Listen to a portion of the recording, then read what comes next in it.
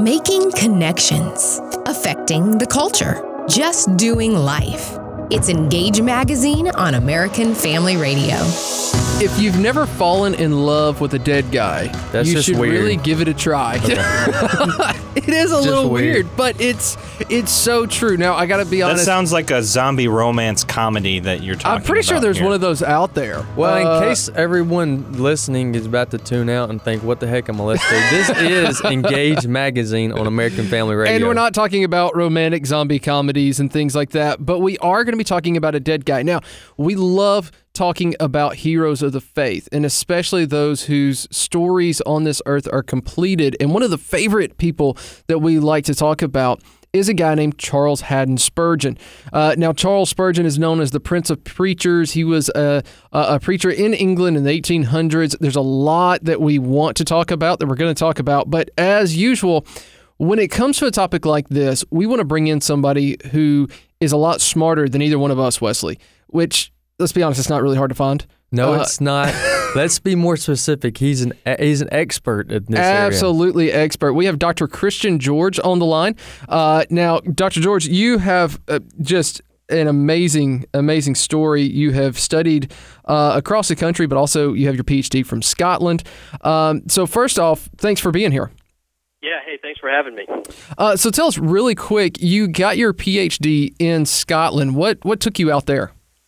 Yeah, I was going to go to Princeton, and you know what? God does this sometimes, I think. He just snaps his fingers and points us in different directions. And so he sent Rebecca and I to live for 3 years in St. Andrews, Scotland.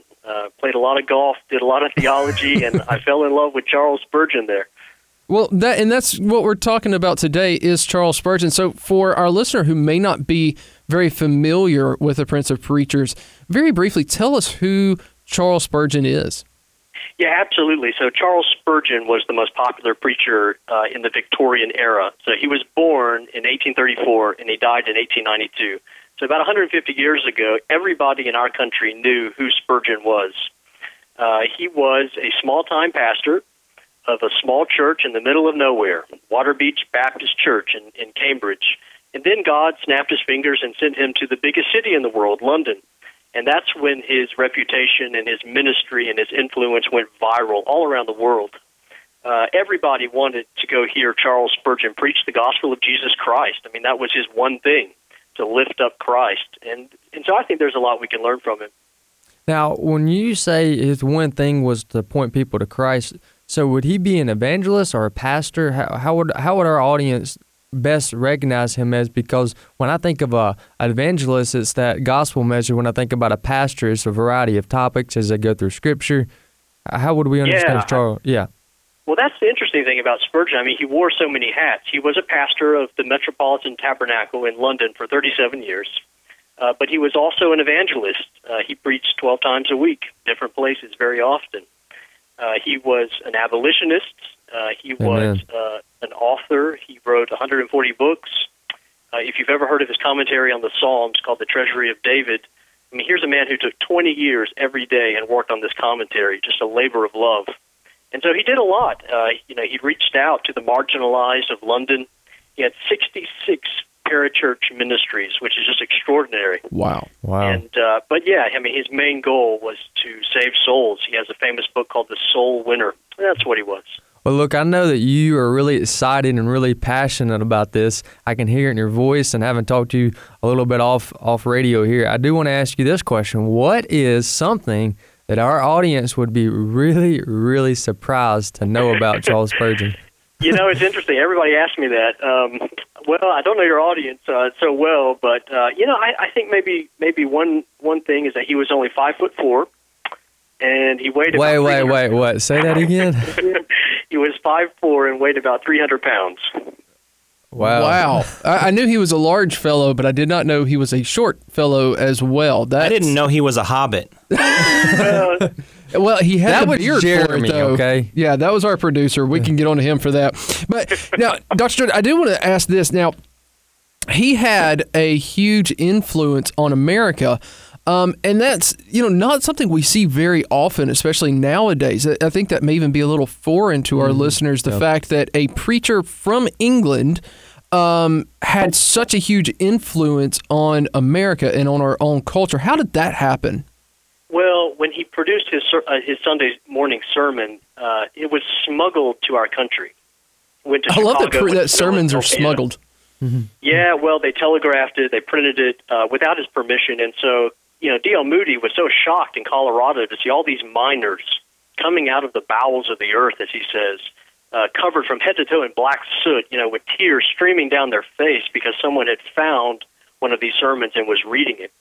I mean, his influence was unbelievable. But of course, there's a dark side to the story as well, because before the Civil War, 1850s, Americans hated Spurgeon, particularly in the South, in the southern states, Alabama, Mississippi, Louisiana. They were burning his sermons because he was an abolitionist and he hated slavery, and he was outspoken about it.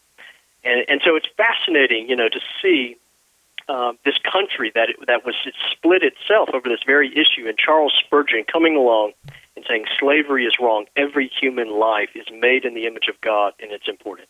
You're listening to Gage Magazine on American Family Radio. Thank you so much for tuning in this afternoon. We have Dr. George, who is an expert on Charles Spurgeon. We'll talk a little bit in the second segment about about a museum that he's put together, that he's coordinated with all the sermons and lost sermons from Charles Spurgeon. I'm sure there's much more that we'll be excited to hear from him about. And also, you can go to engagemagazine.net. There you can find right on the front page an article that we've written on Charles Spurgeon by Jordan Shamley. Y'all are familiar with his name because he's been in the studio with us before. So go check out engagemagazine.net. Pass engagemagazine.net off to Millennial. Go follow us on social media, and you can find us more about us there. Yeah, so there's a couple of books and sermons that I've read and listened to now. They have kind of re-recorded some of Spurgeon's sermons and released them on apps like sermon audio, or websites like sermonaudio.com. But one of the things that always intrigues me is that he talks about the people in his church. And so you get that heart of the pastor when you hear him preach, when you read his sermons. But one of the things that has struck me is just how relevant his sermons that were preached in the 1800s are to my life in the 21st century. So, Dr. George, I want to ask you, what does Charles Spurgeon have to say to us today?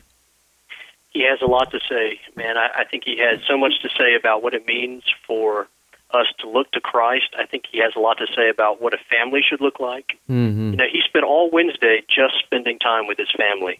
As busy as he was, as many activities as he was involved with, he made time to be a husband and a father, and he never sacrificed his family on the altar of ministry. Oh, so wow. I think that's certainly one thing. I think another thing is his humility. Here is someone who is working so many hours a day, doing kingdom work, burning his calories for Christ, that the great famous African missionary David Livingstone once said, "Spurgeon, how do you accomplish so much in one day? I mean, really?" And he said, "You forget, Mr. Livingstone, there are two of us working." That's so good. His humility, his dependence on the Holy Spirit, and his prayer life, I think those were the secrets of his success. So there was no hidden. When you think about someone like a Charles Spurgeon here, not having been able to talk to him in person or be around him, it was evident from one generation to the next his humility, his integrity, his character. Is that correct? Yeah, absolutely it was. Absolutely it was. He said, Christianity starts in the home. Now, he wasn't perfect, and he wasn't bulletproof. He wrestled with pride, and he wrestled with sin, like we all do. I mean, pride he called his darling sin. Mm-hmm. Not because he loved it, but because it kept coming back to him. And so it's interesting to read his early sermons, his early prayers, his early diary entries, talking about how he's able to overcome this sin with the power of the gospel. Yeah, and we're going to talk some more about those early sermons in the next segment because you have compiled and edited a 12-volume set on the lost sermons of Spurgeon. But before we get to that, one of the questions that I really have been looking forward to asking you, for our listener and for me personally, if you could only recommend one work of Spurgeon, either a collection of sermons or a book or devotional, what would that one thing be as a great introduction to Spurgeon? I tell all my students that the best way to fall in love with the dead guy is to read the works of a dead guy. I mean, the ink on the pages is the blood that survives them. And so Spurgeon has this little book. It's very simple. It's bite-sized. It's called Morning and Evening Devotionals. Every morning a devotional, every evening a devotional, wrapped around a text of Scripture. And so when I wake up in the morning, that's the first thing I pull off my shelf, morning and evening devotionals. And so I would recommend that to anyone. Of course, there are many other works, The Soul Winner, Lectures to My Students, for those who are entering the ministry, quite a few others, but morning and evening always ranks top on my chart. You know, TJ, I've poked through that before. I've got that on my phone. Yeah, so I was going to say, you can get that as a free app. Yeah. The morning and evening is a free app as well, so you can get that. You can also get it on Logos, which is a software program that Wesley and I have talked about. Right, we love Logos. We're big fanboys of those guys. So in the next segment, we are going to be talking some more about Charles Spurgeon and about his influence that he's had in this world. And so, Dr. George, real quick, you've got something, Wesley? Yeah, I'm going to go in and drop a question here, and you think about it, and when we come back from the break, I want to get your answer. How is it that we can really, really genuinely appreciate heroes such as Charles Spurgeon and others without making them an idol? Oh. So think about it, because we're about to come up on a break, and I know we don't have enough time for that one. Yeah, I think that's really good. So you are listening to Engage Magazine on American Family Radio. We're going to come back with Dr. Christian George in the next segment to continue our discussion of Charles Spurgeon, the museum that is built in his name, and more works about him. You're not going to want to miss it.